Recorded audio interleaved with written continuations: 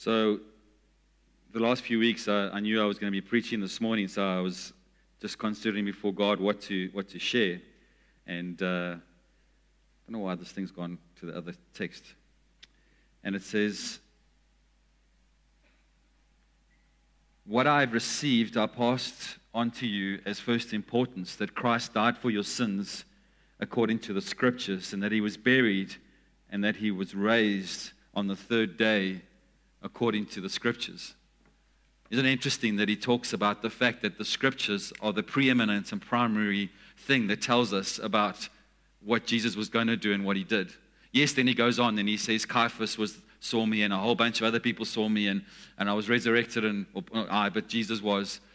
But the point is that it actually wasn't the witnesses as much as there were hundreds, if not thousands, of witnesses that saw Jesus having resurrected from the dead. And that's what we celebrate today. But it was actually according to the Scriptures, according to God's promises.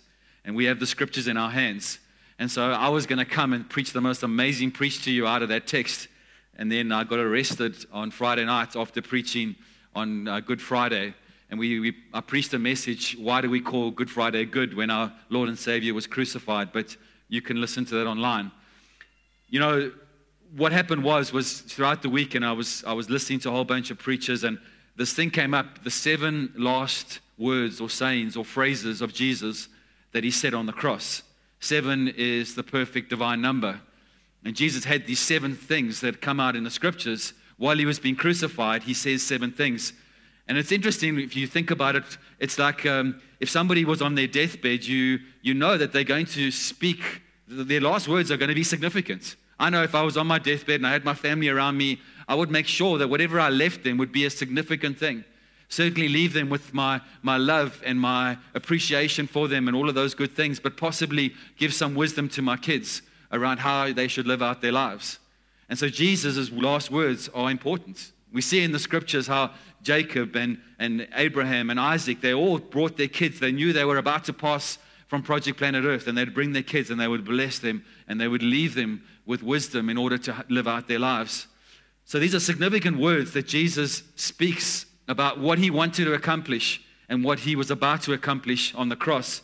And so let's have a look at them, because the first one is, Father, forgive them, for they know not what they do, or they do not know what they're doing.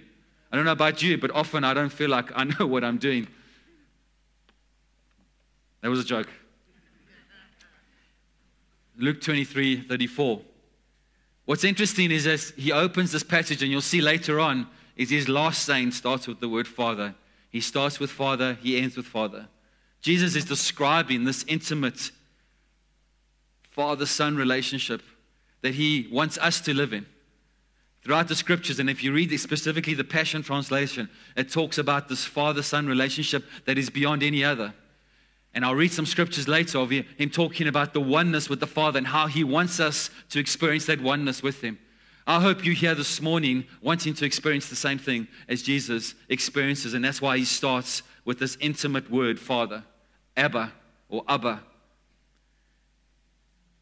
The thing is that Jesus knows that there is separation between the Father and us as humanity. And so he starts out with a prayer which talks about forgiveness. It talks about this thing of going to understand that he is calling out, despite the fact that these are enemies of his, they are literally nailing him to a cross to kill him, and he is praying for them. He's not praying for Mary, his mother. He's not praying for his family. He's not praying for his disciples. He's praying for the people that are killing him. And so this prayer of forgiveness is something that maybe right now you know of somebody in your life who's either hurt you, somebody who is that you know is at work, and you think they will never come to know Jesus. They are so far gone. Possibly Putin of our time, the Hitler of previous times, whatever. They will never come to know Jesus. And yet Jesus is praying for people, the hardened soldiers who are nailing him to a cross, and he's saying, Father, forgive them. Let's never stop praying for those who we think are beyond salvation. Nobody is beyond salvation. And Jesus proves that by his prayer as he is getting nailed to the cross. The thing is this total forgiveness. I mentioned this on Friday or spent some time on it. It's not just some sins, it's all of our sins, as Colossians 2 tells us. He forgave us every sin, past, present, and future. That once you walk in salvation, I don't know about you, but did you stop sinning? I mean, we want to, and hopefully we become increasingly more godly as we move in our lives towards finally leaving Project Planet Earth. But the point is in all of this, Jesus has forgiven us all of our sins, past, present, and future. And it gives us a confidence that nothing we can do and our behavior is not something that determines whether God will receive us or reject us, because it's all done according to what Jesus has said. So, Jesus forgives them despite all of their sins. He forgives us despite our sins, despite who we are, despite the fact that we show him the finger on a daily basis, even as Christians. I want to do this. No, you can't come into this part of my heart. You can't come into this room in my heart because I need to keep doing this. And Jesus wants to come in and deal with you, because despite these people who are scourging him, who are nailing him to a cross, he says, Father, forgive them, for they know not what they do. You know, this word justified, it's almost a legal term. If you want to understand, it's just as if you've never sinned. That I said on Friday night, it's when it talks about the Revelation, God opens up the books at the big white throne, and each one of us has a book. But there's the book of life. Is our name written in there? And is the book that we've got, that as he opens it up, it says that he erases every single bad thing that we've done. And I hope that when he opens my book, there's nothing in there. Not I hope, I know there won't be. Why? Because when I stand before the courtroom and the judgment seat of Jesus, Father God's going to look at me and see Jesus, not me. And that's the beauty of just as if I've never sinned. This total forgiveness that we get from Jesus. Now the question is, right now, you go, okay, great, thank you, Jesus. But I also know that Jesus wants to apply that to us. And I want to ask you this morning, who do you need to forgive? Who's hurt you? Who's wounded you? Who's disappointed you? Because if we continue in unforgiveness, we live outside what God wants us to live in, and that's his kingdom. You know, when it says the gluttons and the slanderers and the gossipers will not inherit the kingdom of God, that's not talking about eternal kingdom. It's talking about living in it now. It's all present tense in the Greek. And so when we don't forgive, right now, maybe there's somebody who's coming to your mind. Let's just stop for a moment. Make a decision in your heart to forgive now. Start the journey of forgiveness. It starts with a decision to choose, Lord, I no longer want to live in that place. Why? Because there's some great quotes here. Because to forgive is not to excuse the other person's behavior or to prevent it, but it's actually to prevent the behavior from destroying your heart. To forgive is to set a prisoner free and then only to discover that the prisoner was you. To forgive does not change the past, but it opens up the future for possibilities. Who do you need to forgive? Release yourself from the prison of resentment. I want to just say, though, remember that your responsibility is to forgive the other person, but there may not be reconciliation. What are you saying, Gary? Even our faith requires repentance. Jesus forgave us and forgives us, but it requires me to turn to him and to forgive, and to repent, to turn away and to have godly repentance, to have a fruit of repentance in my life. There may be some people in your life that you have to stick out boundaries. They haven't come and repented before. You can forgive them, but until they turn in repentance, there cannot be reconciliation. And I would say to you, do not allow those people back into your life from a reconciliation point of view until they repent for the things that they've done. Now, you don't demand that of them. You forgive them and make sure that you're not taking the poison and hoping they're going to die. But forgive them. Walk in forgiveness towards them. But reconciliation can only happen if they turn in repentance. That's how our faith works. Secondly, Jesus says, truly I tell you, today you will be with me in paradise. Luke 23 and 34. Now, we know the context of this is he's on the cross and he's got the two thieves, next to him. I don't know if you've heard the story of this guy who was on his deathbed, and he said to his son, please, won't you get my accountant and my attorney, and I want them to come and stand next to my bed as I pass into eternity. And so his son said, why would you want your accountant and your attorney to stand next to your bed while you die? And he says, because I want to be like Jesus. What do you mean? He says, I want to die between two thieves.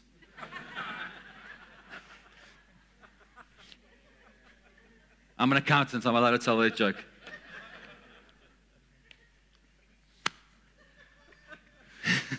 Did you enjoy that? But the context is he's on the cross between these two thieves. Now, the interesting thing is, before he says this, in Matthew 27:44, if you want to go read it, it actually says the thieves who were being hung on the cross next to him, or on the crosses next to him, were actually throwing insults at him. So you've got these two thieves, and they're going, come on, if you're the Son of God, why don't you pull yourself down? Why don't you save yourself? And come on, and whatever. And they're full of resentment. And these guys, they know they deserve this. But all of a sudden, one of them turns around and says to Jesus, when we pass, won't you remember me when you enter into your kingdom? What changed? Have you ever thought about that? What do you think changed? I think he heard Jesus say, Father, forgive them, for they know not what they do. And then he realized who Jesus was. He encountered the living God. He encountered Jesus. And he understood in that moment, oh my goodness, this is the Messiah. Won't you remember me? And part of this process is, you know what? Jesus didn't say, you know what? You need to say the salvation prayer before you can enter. No, you need to actually make good and make restitution for all of what you've done, because you're a bad guy. You know that. But what does he do? He cries out in mercy. And Jesus responds with the salvation, invitation, and acceptance of this man. 11th hour, 59 minutes and 59 seconds for him. But why wait? If you're here this morning, I want to say, why wait? Why wait until, I've heard guys say, I just want to have fun and then I'll give my life to Jesus. But maybe you won't get that opportunity. But I love the fact that this is a picture of God's grace, that it wasn't by works. It wasn't by, I have to do this, I have to. No, here is a prisoner, a thief, a bad person who is on this cross, who in that moment, just before he dies, reaches out to Jesus and receives salvation. And Jesus, by his grace, gives it because he extended faith towards him. Instant paradise is the promise of what this means. Today, I will see you in paradise. And I want to say, don't stop. Today is the day of salvation, as it says in Hebrews. The only requirement is that you believe and that you express that. Why? Because that paradise is, as Paul says, when I am absent from the body, I am present with Jesus. I love that picture, and I can't remember who said it. I remember way back in my earlier days, somebody was preaching. It says, when you die as a Christian, you close your eyes and you wake up and there's Jesus.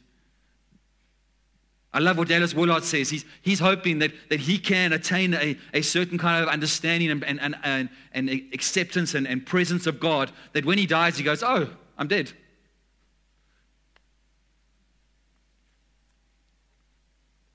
The point is Jesus not only forgives the people that are crucifying him, but a criminal who's been crucified with him, simply because faith is expressed, salvation comes.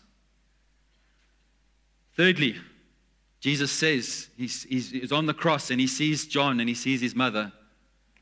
And he says, woman, here is your son. And to the disciple, here is your mother. Now, this is quite an interesting one, because if you think about what's happening, is Jesus, if I watched The Passion of the Christ on Friday night with my son Dylan. I don't know if I want to encourage you. I think we should watch it once a year. It reminds us of what Jesus actually went through. And like I said in the prayer meeting, one of the preachers I was listening to this week, I think it was Robert Morris, he actually went to the USA medical journals. And what they did was they went through what crucifixion does, and specifically how Jesus actually died.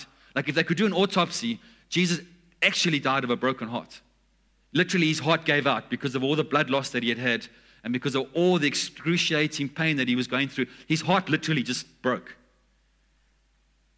And in this moment, he's not worried about himself. He's worried about comforting his mother. So think about Jesus. Whatever situation you're in, if he could do that in that moment, what do you think he's doing right now where he's sitting in heaven, interceding for us and loving on us, if we can cry out to Him, His comfort is there. He has a thought. Where was Jesus' father? Joseph. Why is Joseph never mentioned in Jesus' ministry? Remember that moment where, your brothers and sisters and your mother are waiting outside for you? No, if you remember, Jesus says, they're not my brothers and mothers and whatever, sisters, you are, those who believe. But remember that. Never do we hear. We know that Jude and James, etc., were his brothers. So just a thought there, just when your brothers believe that you are the Messiah, you've got to know that he is. And James gets martyred as a result of it because he was leading the Jerusalem church. But that was an aside and for free. But back to Joseph. Why don't we hear about Joseph? After Jesus' birth, you don't hear of him again. Why?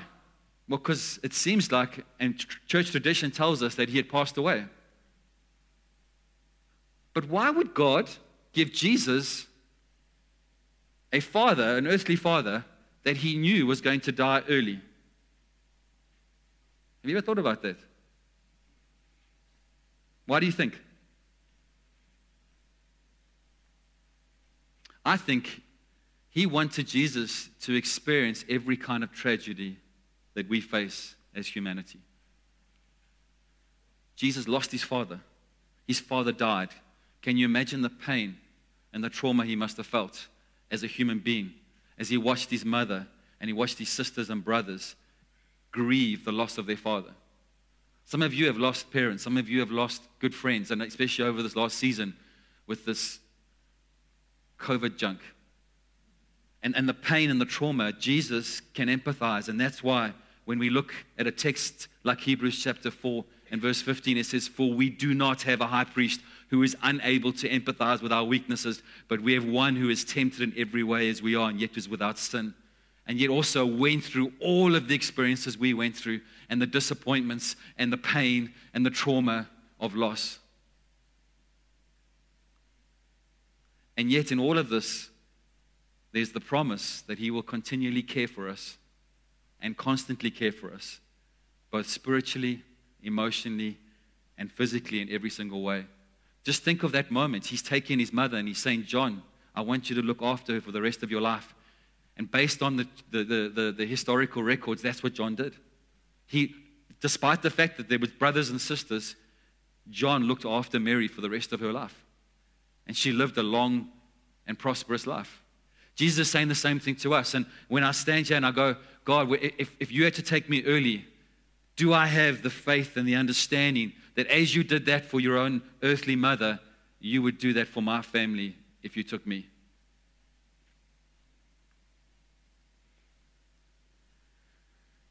Next, my God, why have you forsaken me? How many of us feel like that sometimes?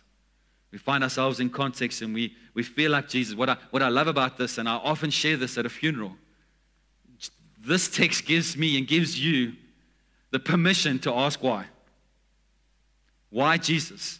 What is going on? How can this happen? Why have you taken somebody so early? And all of those kind of things. But in this whole process is just understand that God's given you permission to ask why, but he may not answer you. I remember friends of ours, they were a young couple who were highly gifted. And we'd gone overseas. I'd gone on a secondment with Deloitte to Boston. And we remember waking up one morning and seeing that they had been in a head-on collision and that they were both dead. 20, 21, 22 years old. Jean and Corin were their names. It was traumatic for us, and we weren't even in South Africa. And they were about to have a church plant. They were supporting a friend of ours, Francis and Nadine Judge, who were about to plant a church called Barrett People. And I was like, "God, why? How?"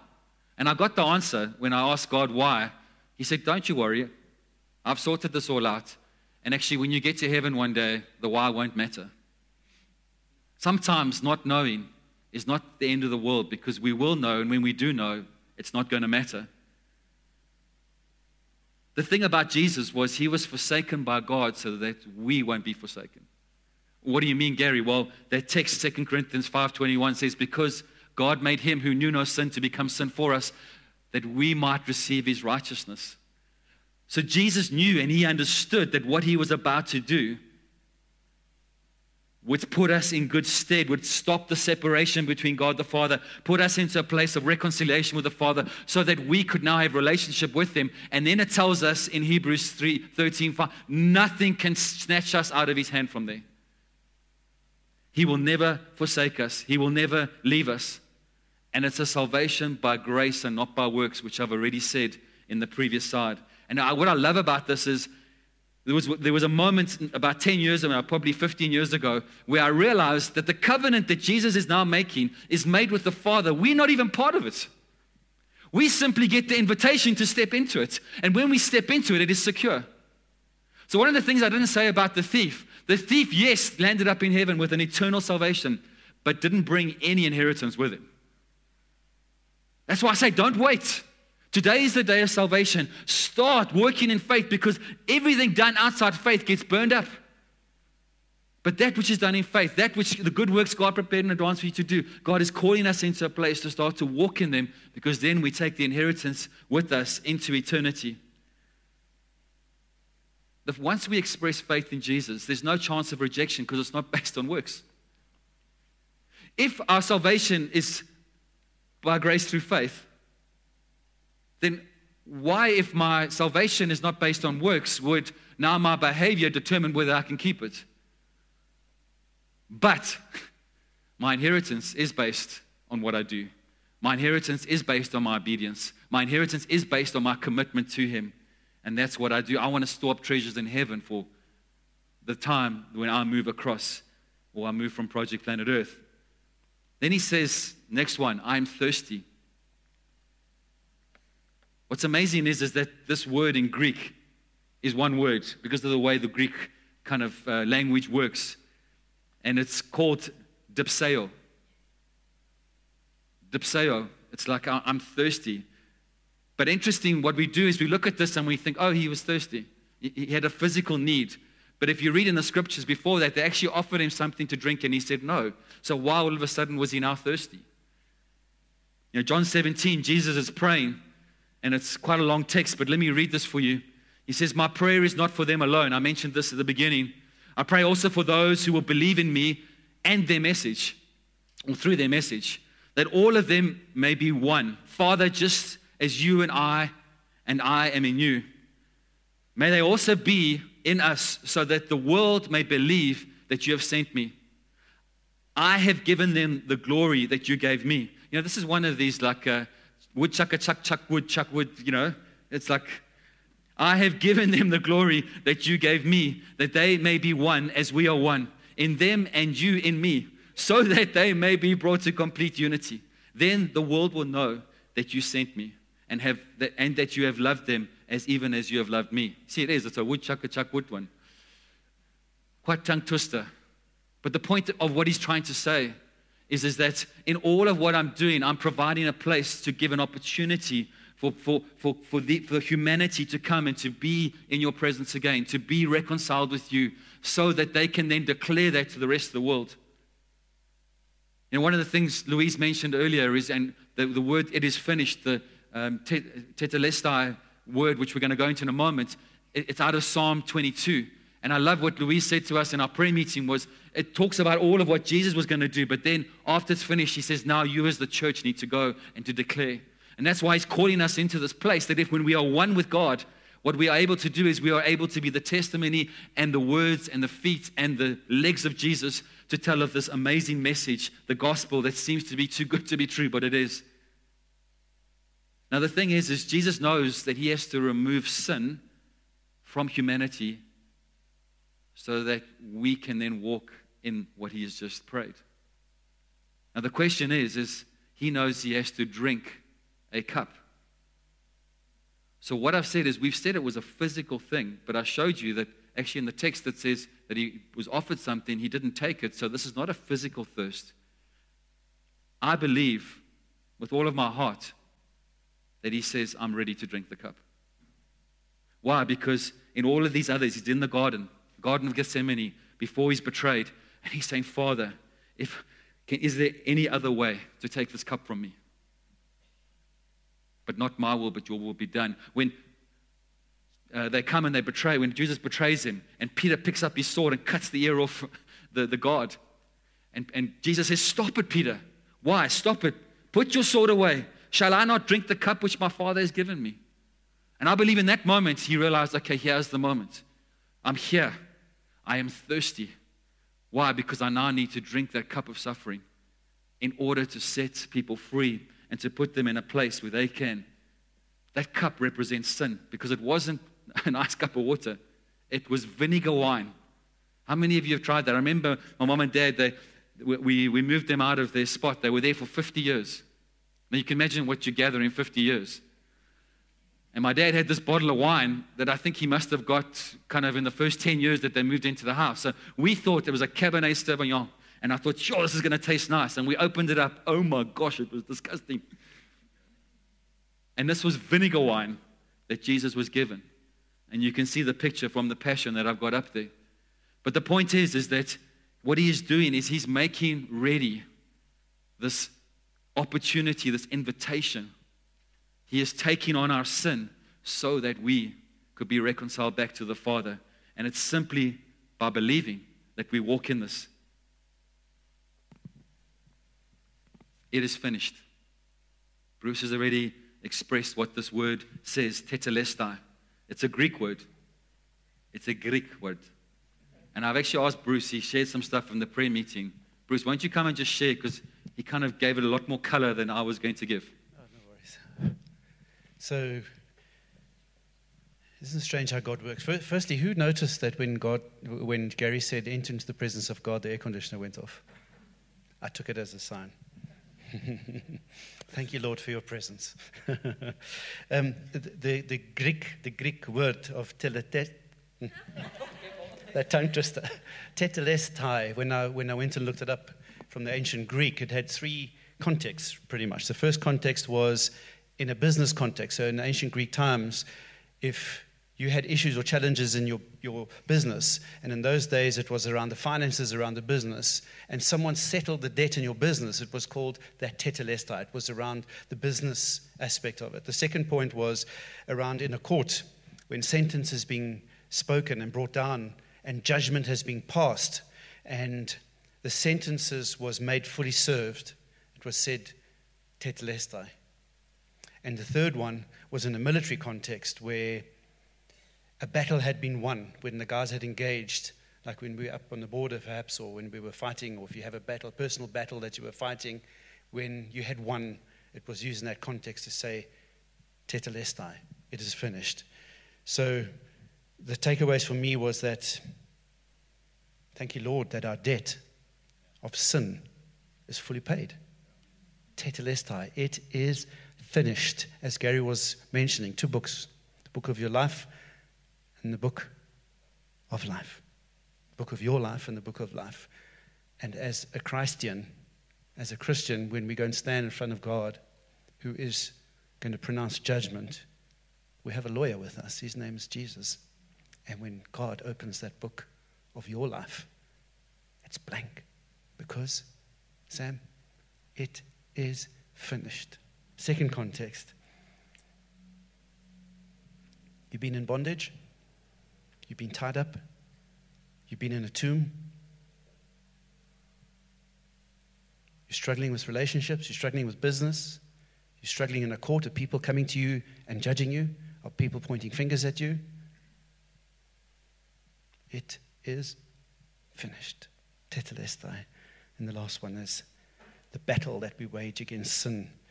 And when the enemy comes and he brings sickness, and he brings this blasted COVID, and he brings disease into your life, what did God do for us already? Tetelestai. It is finished. I love that word. Just thought I'd share. Thank you. See, I told you it was better than my one. But it's complete. It's done. It's finished. You know, when Jesus was hanging on the cross, and you can imagine, well, it's unimaginable the suffering that he was going through. If you ever read up on what it was like, not only, I mean, those thieves that had a couple of whippings and then they were up, watching the Passion of the Christ, and I had Dylan with me, and Dylan, what did this really happen? What is that whip with the little balls of metal and bone that just ripped flesh from you? Most people wouldn't survive that. And then Jesus has to carry his cross all the way up to Golgotha and then get nailed to it. No wonder he died before the others did. And as we know, he died because no bone was broken.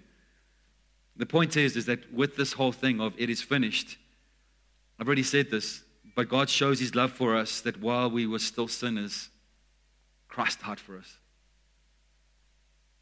Just let me read that again. Let me close your eyes because I want this to sink in. But God shows his love for us that in that, while we were still sinners, Christ died for us.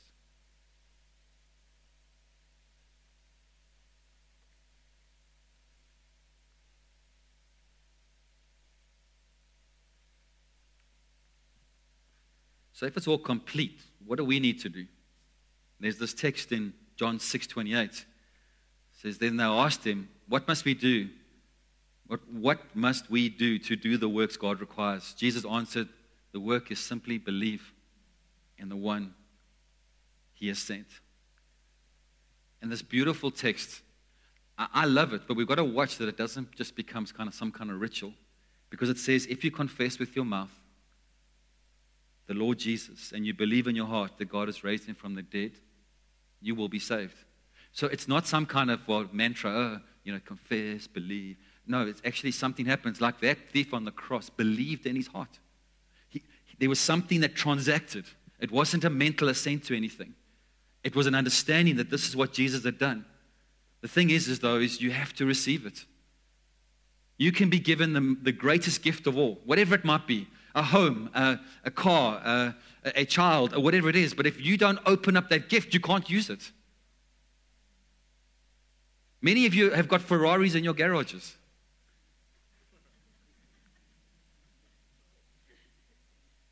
I don't, but you're welcome to give it to me if you don't want to drive it.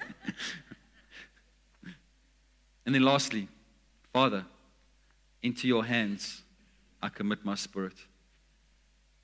And he called out in a loud voice.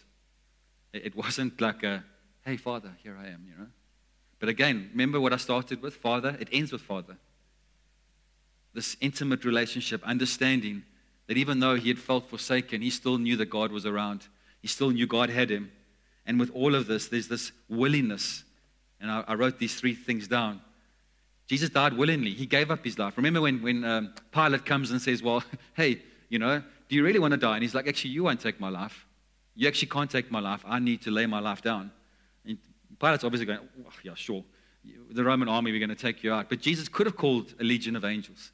The point is, he died willingly, and he showed his commitment to us. And he showed ultimately that that's where his heart was with his Father. William Barclay, a great old philosopher and theologian, said, even on the cross, Jesus died like a child falling asleep in his Father's arms. I'm trusting every single one of us will pass that way at some point. We know we're all going to pass from Project Planet Earth into eternity. I'm trusting I can die like that, falling asleep in my Father's arms because of the intimate relationship that I have with him. The thing is, Jesus gave his all. All 7 of these things describe Jesus literally gave his full life, everything that he had. I mean, who loves bacon and eggs? Okay, so who knows that the pig is way more committed to that meal than the chicken is?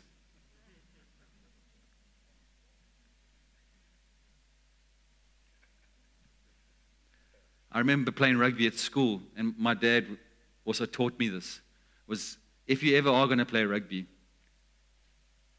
it's a physical game. It's about physical intimidation. I played inside centre most of my rugby time, played into third year varsity, and I was always taught by my dad, who played a similar position, was that first move of the game, when your opposite centre gets the ball, you tackle him whether he's got the ball or not. You hit him so hard that he's going to look for you for the rest of the time. Get involved. Get committed. The guys who came off the field with white shorts on were not the guys you wanted to play with. You loved the guy when you saw a guy break past you and you couldn't get him, and then your mate just took him out. Get involved. Get committed was always the mantra in our first team rugby team. The question is how do we respond to the commitment of Jesus? What is your commitment like to Jesus right now? If he fully gave himself for us, what is our response? During the time he was in Jerusalem of those days of the Passover feast, many people noticed the signs he was displaying and seen that they pointed straight to God, entrusting their lives to him. But Jesus didn't entrust his life to them. He knew them inside and out, and he knew how untrustworthy they were. He didn't need any help in seeing right through them. I don't want to be one of those people. Because the reality is if we don't commit ourselves fully to God, there's another text in Revelation that says, if you are lukewarm, I will spit you out my mouth. I want Jesus' presence. I want to be like David and achieve the purposes God has for me in my generation. I want to be called a man after God's own heart. I want to commit my life to serving Jesus and doing the good works he's prepared in advance for me to do. My call out to you this morning is, will you join me? I know I do it imperfectly, and so will you. But God's not looking for perfection. He's already got it in Jesus. I give them eternal life, and they shall never perish. No one will snatch them out of my hand. My Father, who has given them to me, is greater than all. No one can snatch them out my Father's hand. Our salvation is secure. He is eternally committed to us that no matter what we do, yes, we may lose out on our inheritance, and I want to pray that we don't, that we are like David, that we are called people who achieve the purposes that God had for us in our generation. But the thing is that all of this is what I started with. All of this was proved by the resurrection. If Jesus, I told you on Friday, over 10,000 other people were crucified by the Roman army over their time in Israel. And yet, there was only one who was raised from the dead. And his resurrection proves every single, or validates every single one of those sayings, the 7 that I've gone through. We will die. But the question is, or the fact is Jesus is the prototype of the resurrected body that each one of us will get. We will be raised to new life on that day when he returns. On that day, that impingement in my neck won't be there anymore. On that day, I won't wake up with an injury from the sleep that I had the night before. On that day, my body will operate, in my view, on light, no longer on blood. On that day, we won't need the sun because God will be our sun. On that day, when I stand before God and instead of getting a judgment for the things that I've done wrong or the things that I didn't even do, sins of omission as well as commission, I stand before God and I get the rewards that are due me because I've done the things in faith that he's called me to do. I know Jesus has saved me. You don't live with my head. I know Jesus pursued me. I know Jesus forgave my sins and forgives my sins. I know that he is so committed to me that no matter what I do, I will never be lost and snatched out of his hand. I know I will never be forsaken. And I know that one day I will experience immediate paradise because he has provided the way for me. I know when I close my eyes and leave Project Planet Earth, I will open them and see Jesus looking at me. Why? Because Jesus chose to drink the cup of suffering. Jesus chose to thirst for my salvation and for yours. Won't you stand?